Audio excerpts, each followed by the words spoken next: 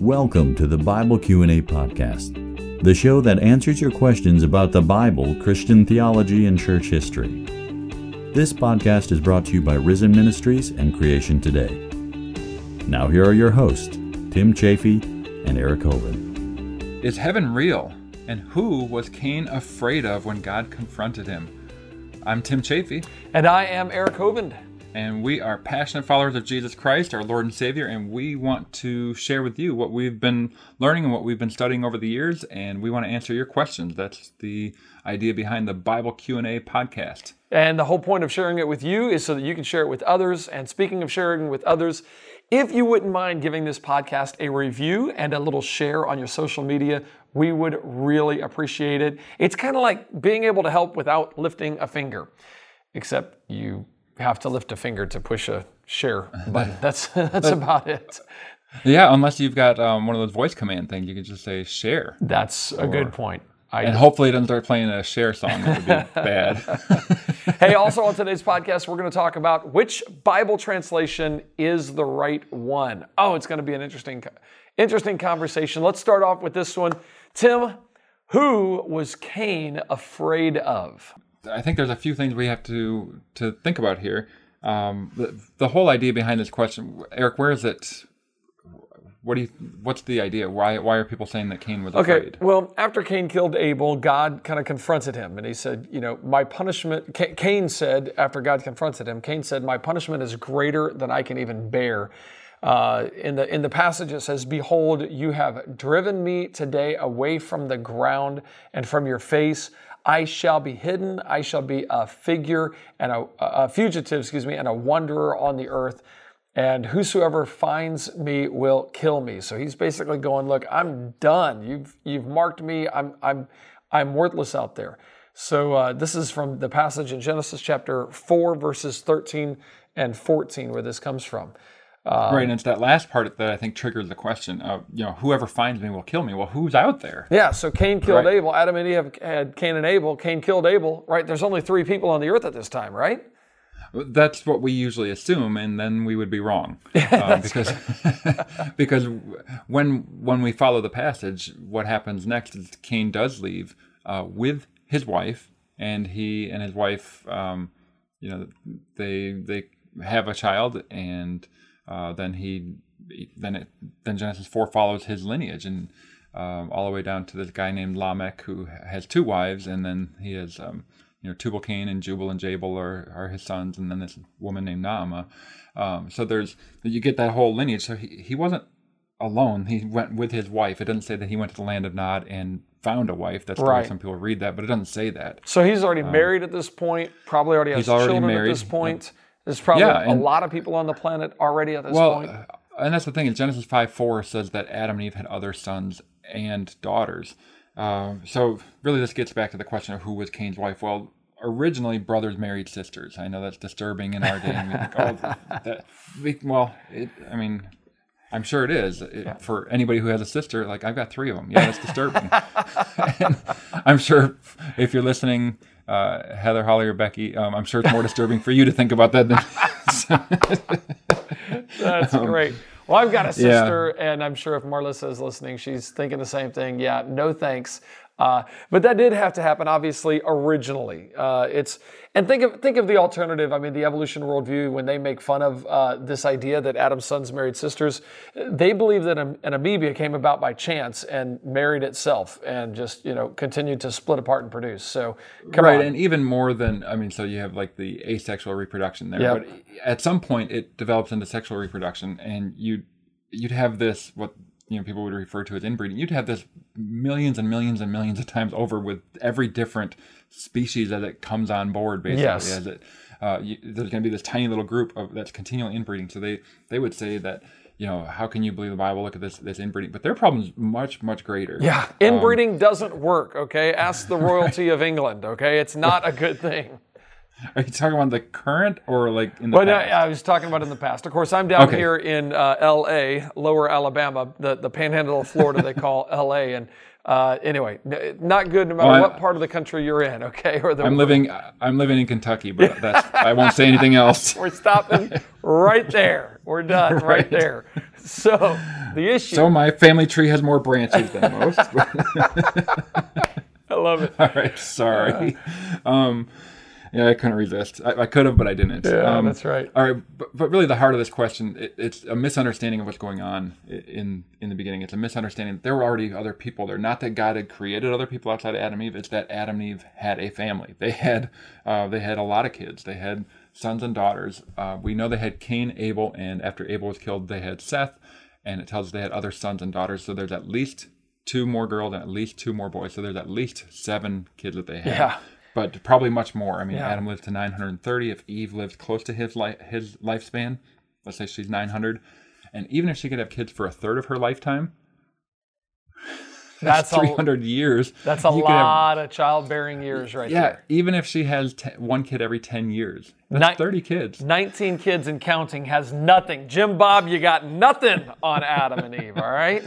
Yeah, no, we don't know how many they had. It just says other sons and daughters. But originally brothers married sisters, and people who read the Bible think, well, doesn't the Bible outlaw that? Doesn't it tell us you can't do that? Yeah, in Leviticus. Right. This is thousands of years later, and for the people who trust Scripture and still look at this and say, I don't like that answer, well, who did Abraham marry? Yeah. His half-sister. Half-sister. Who did his son Isaac marry? His cousin.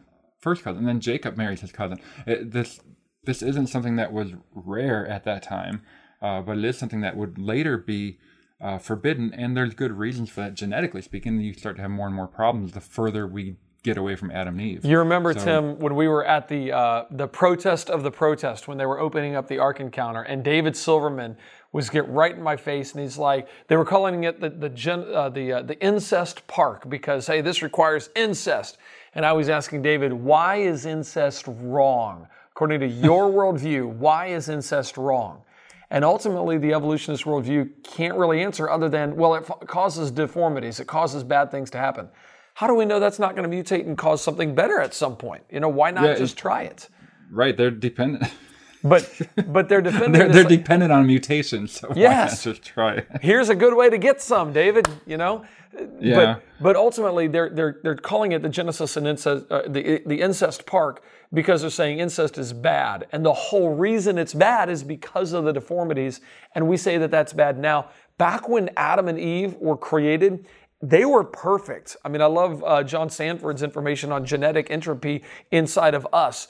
He's going, look, we're getting a lot more mutations now, but they didn't start off that way. And you can actually trace it back and see that original man was actually better. It was better genetically than we are today. So Adam's sons marrying sisters was not a genetic problem. It would not have caused the problems that we have today. That's genetic load, correct? Yes. The more and more problems we get. Yeah, so you have, the other thing to think about is, when did this event occur?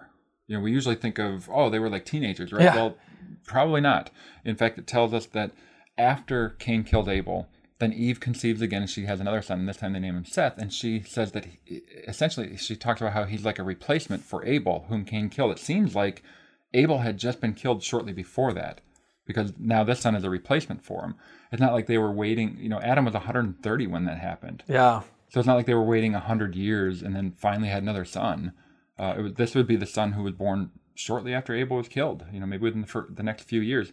That would mean that Cain and Abel were probably in their 120s. Wow. And that's if you use the Masoretic text, and this is a different issue, but if you use the Septuagint, he's 230 Adam's 230 when that happened. So how many, could Abel have been married? Yeah. Sure. Could he have had kids? Yep. He would, even at 100, let's say he was 120, he's old enough to have grandkids. Yeah. So who might Cain be afraid of, besides the fact that he's got other brothers and sisters who might be really mad at what he just did to their brother too, or Abel's kids, who would be Cain's nieces and nephews? They might be kind of upset about what he did to Dad. Absolutely. There could be dozens and dozens, and maybe at this point even hundreds of people who would be very upset with what Cain did and would want revenge for what he did. So the very idea that he knew that somebody might kill him, do you think this leads any credence to the idea that, maybe I'm going on a rabbit trail here, that possibly this had happened before, but what we're reading in Scripture is really the story that leads to Jesus Christ, and it's kind of a focused in on the people that brought about the Savior of the world, Jesus Christ, from Adam all the way to Jesus. So there are other people. We know that Lamech was really a bad dude. He wasn't good. So the bad Lamech, yeah. Noah's dad is also named Lamech. He's the good one. Oh, my bad. The bad one. Yeah. The one in Cain's line wasn't very good, but Right. the one in Noah's line seems to have been pretty good. So the idea that this could have happened with somebody else, the idea, or was this the first murder? It seems like this is probably the first one. Yeah, we are reading primarily this line that's going to go to Jesus, although Cain and Abel aren't in that line. Seth is. Right. But it does seem as if this is the first time something like this happens. Jesus talked about how the Bible tells us in the New Testament the blood of Abel. Satan That's right. Well, the blood of Abel, and then you also read in the New Testament that Satan was a murderer from the beginning.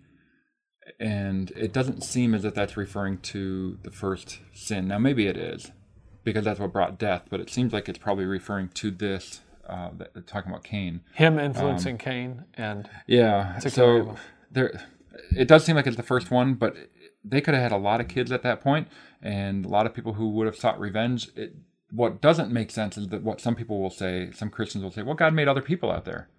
Okay, first of all, he didn't. Eve was to be the mother of all the living. Right. And so that means we all go back to Adam and Eve, that he didn't make other people. But even if he did, why would they go after Cain? If they're not related to him in any way, if they don't know him, if he's just going out to the land of Nod and finding a wife, which is how they usually say it, why would they get upset with him for killing somebody they've never met before, that they have no relation to? So that doesn't even make sense.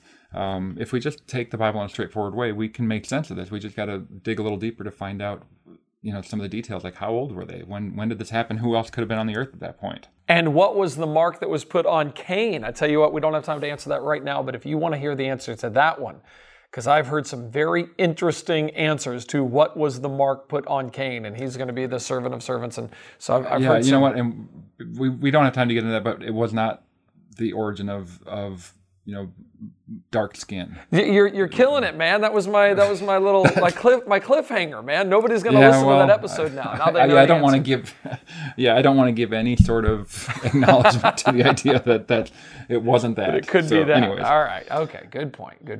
Yeah, I don't believe that either, so we're good. Well, that brings me to the question, okay, Cain kills Abel.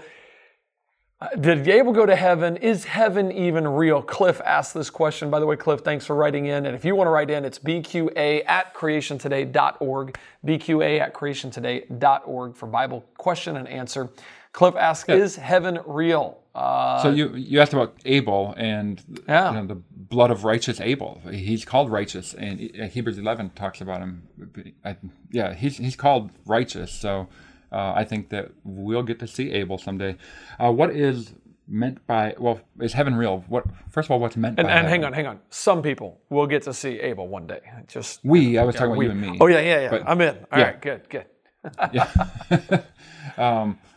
So that's what I was referring to. But yes, those who have placed their faith in Jesus Christ, they'll get to meet Abel. So is heaven real? What's meant by heaven? Because I think a lot of people confuse this issue. When we think of heaven, what's the picture you get in your mind, Eric? Floating on the cloud. Well, for me, it's more like I'm trying to imagine this cubed city, with mansions and streets of gold, and I'm trying to, conjure up this idea of what it might be like. Right, and that's what we usually think of. That place doesn't exist right now. Okay, so what about the whole "I go to prepare a place for you"? That's what he's doing right now. He's up there hammering away on the mansions, and he's doing my doghouse, and he's here you go. Yeah, not cats. We know all dogs go there, but cats. Right. They get the other one. I'm at my doghouse that I'm going to live in. That's what I get. I mean, for all my work here. So usually, what we're thinking of when we talk about heaven is like the eternal state, but really, if we want to get technical about this, the Bible refers to it in the sense of where God dwells now. Actually, there's like three. The Bible, Paul talks about the third heaven. Yeah. So the way that we usually tend to think of that as the first heaven would be like our atmosphere, the sky where the birds fly, that kind of thing. The second heaven would be beyond our atmosphere, so outer space, and where the sun, moon, and stars would be. And then the third heaven would be the place where God dwells currently. Right. And it's more the spiritual realm, at least this at least a place within the spiritual realm where he dwells and the holy angels are. And is that it? Or are there others? Well, how about the departed saints? Are they there, or are they in a... There's a lot of question about what's going on, but what I'm getting at is that in the future, there's going to be a new heaven, a new heavens, and a new earth. And that golden city that we talk about in Revelation, that's called the New Jerusalem. It comes down out of heaven and comes to the earth. That's a new place as well. It's not something that has existed since the beginning. And I'll demonstrate that in just a little bit. But we're given glimpses of that third heaven, if we want to use Paul's terminology there, in 1 Kings 22. God is on his throne and all this heavenly host are around him. And he's convening this, what's called the divine council. You read about that in Psalm 82. It actually uses the terminology divine council. In the ESV, or some translations, the council of the gods, or council of God, or the assembly of God. Not the denomination, but... Which, by the way, when I've talked to you about this before, the whole divine council thing, I find this stuff mind-blowing and fascinating. Yeah, we don't have time to get into that today because that will be a 5-hour episode. But there's so much more. We'll get to that if you guys have questions on that. So Isaiah 6 gives you a glimpse of that. Daniel 7 gives you a glimpse of it, where the Ancient of Days is seated on the throne and the Son of Man approaches the throne. That's Jesus. The Ancient of Days is the Father. Then you have in Revelation 4 and 5 something similar, where God the Father is sitting on the throne and the Lamb approaches the throne, or is at his right hand. And but you see those glimpses of what is currently there, and we kind of think of that as being heaven, but then we blend that with the New Jerusalem that comes down out of heaven and comes to the new earth. But it's a different place if you go through Revelation. So the current heaven, according to Revelation 7:15, according to 11:19, according to 14:15 through 17, according to Revelation 15, 5 through 8, Revelation 16, 1, Revelation 16, 17, a whole bunch of verses in Revelation talk about how that current heaven has a temple. Okay? And so it talks about the temple, and this angel comes out of the door of the temple, or there's so many things that talk about the temple in heaven right now. But the New Jerusalem doesn't have a temple. Revelation 21 and 22, 21 verse 22 says, "But I saw no temple in it, for the Lord God Almighty and the Lamb are its temple." So the new heaven, the new earth is going to be different than what we currently have. So when you ask, is heaven real? Yes, if you're referring to what's there now, where God dwells, that's real. It doesn't have to be part of our physical realm. Like, you don't have to NASA try to look for it or anything like that. Like, it's way out. Yeah, I've seen beyond the stars. I've seen reports of that. I think we finally saw into heaven. I remember as a kid, somebody bringing to me, look, they think that Hubble telescope has discovered heaven, and it's like, wow. Of course, I was mind blown, and can you see the gold streets? Yeah, so it's not that, but it's just because something's not in our physical world doesn't mean that there are not. I don't know if we want to say different dimensions, different realms, different the spiritual realm that is you could say immanent or maybe transcends this world, but it doesn't make it less real. In fact, some people might say it's more real. But what's going to happen eventually is you have a new Jerusalem that comes down to the earth. And I know people interpret Revelation all sorts of different ways. They're allowed to be wrong. But no, I just think it's very telling that Revelation over and over and over again speaks of the current place right now where God is. Yeah, so all those ones that you mentioned, 7... Yeah, so 11, chapter 7, 15, 11, 19, 14, verses 15 That's talking about the current heaven right now. Yeah, and it talks about having a temple. Over and over again, there's a temple there. And it's not the streets of gold. Right. Okay. So the current heaven is not the New Jerusalem is the streets of gold. Right. Interesting. Yeah, the description that you get in the last 2 chapters of Revelation, that's the New Jerusalem. That's the streets of gold. That's different. That's not what I've always pictured. That's interesting. I've always, it's like, you think I'm at a funeral and I'm imagining, somebody seeing the streets of gold right now and being amazed by God right now. And yeah, we do the same thing with hell or the lake of fire too, don't we? Oh, that's true. That's true. Because we picture like the departed, those who are,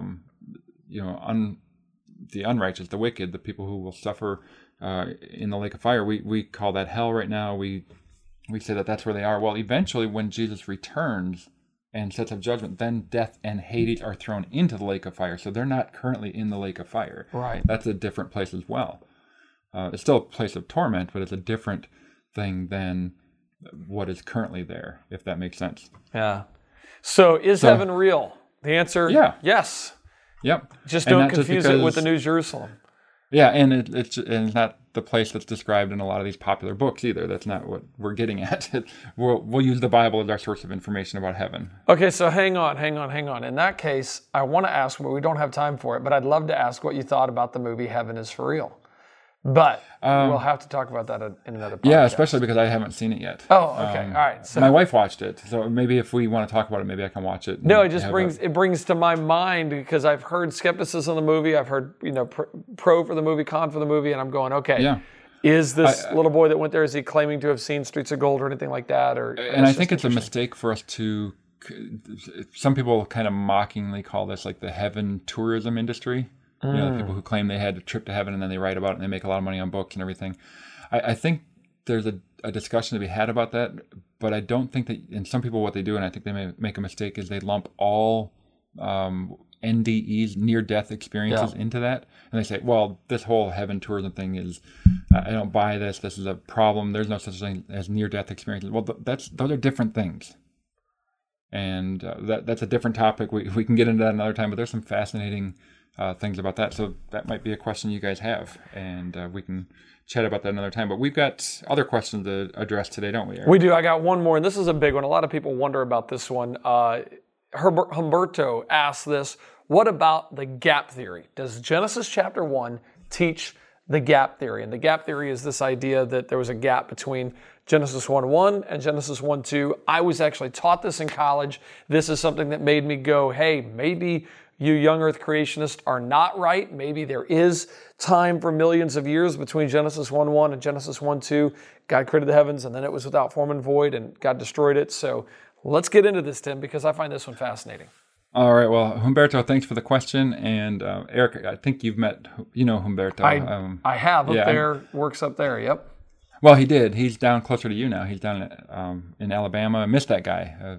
He's so much fun to work with. And come back, Humberto. I mean, the guys who have replaced you are good too. And just miss having you around. I miss making fun of soccer players. Oh, that's funny.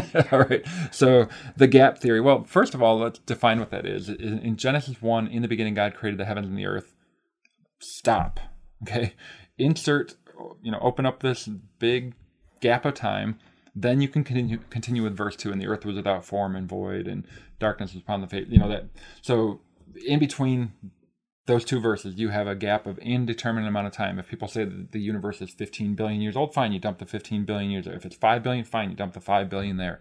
And you can put as much time as you need to in there, and then God recreates everything in 6 normal length days.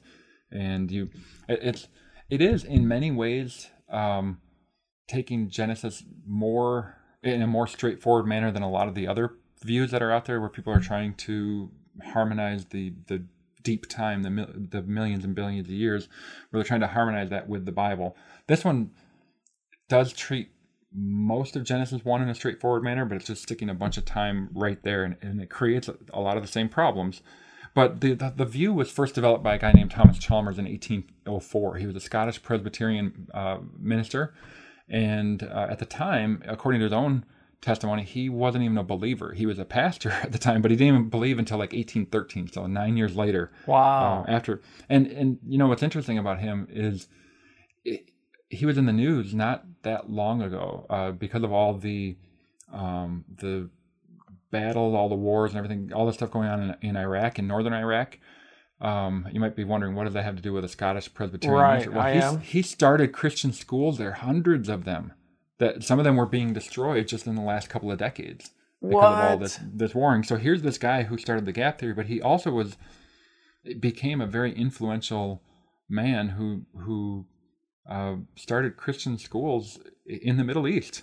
So that's amazing. There's an interesting, he's got an interesting history. But the whole idea, it was really popularized in the Scofield Reference Bible in 1909. And I had a question. It's in the study notes. I had a question about that real quick. Was Thomas Chalmers, because I know James Hutton wrote his book Theory of the Earth in 1795, And here we are 9 years later, Thomas Chalmers inventing the gap theory. Theory of the Earth is really the one that opened the idea that maybe the Earth is billions of years older, or much older than people thought that it was. I don't know if they got to billions. He wasn't at billions of years yet, but millions of years. Yeah. So was this in response to the scientific community going, oh, we need to... Oh, definitely. Yeah. Yeah, there's no question about that. It wasn't that he was the first scholar, first pastor to see this gap in the text, because you have Jewish scholars throughout history who've been reading their own Bible, the what we call the Old Testament, the Hebrew Bible.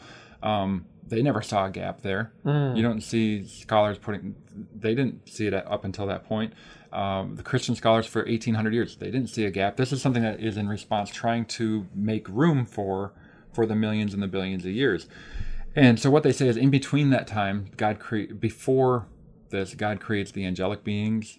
He creates creatures on the earth. He creates, all, what we find in the fossil record for the most part. Those animals, dinosaurs, all that kind of stuff. And then Satan rebels, and that causes a massive flood on the earth, and God judges everything with a worldwide flood. At that time, that's why in verse 2 it talks about the surface of the waters, because according to at that point, that's what they call Lucifer's flood, which is a misnomer, but that's another topic for another time. But then they'll say, well, the earth was without form and void, and that means it was just this wasteland, which actually, no, it just means God wasn't done completing, he wasn't finished creating things yet.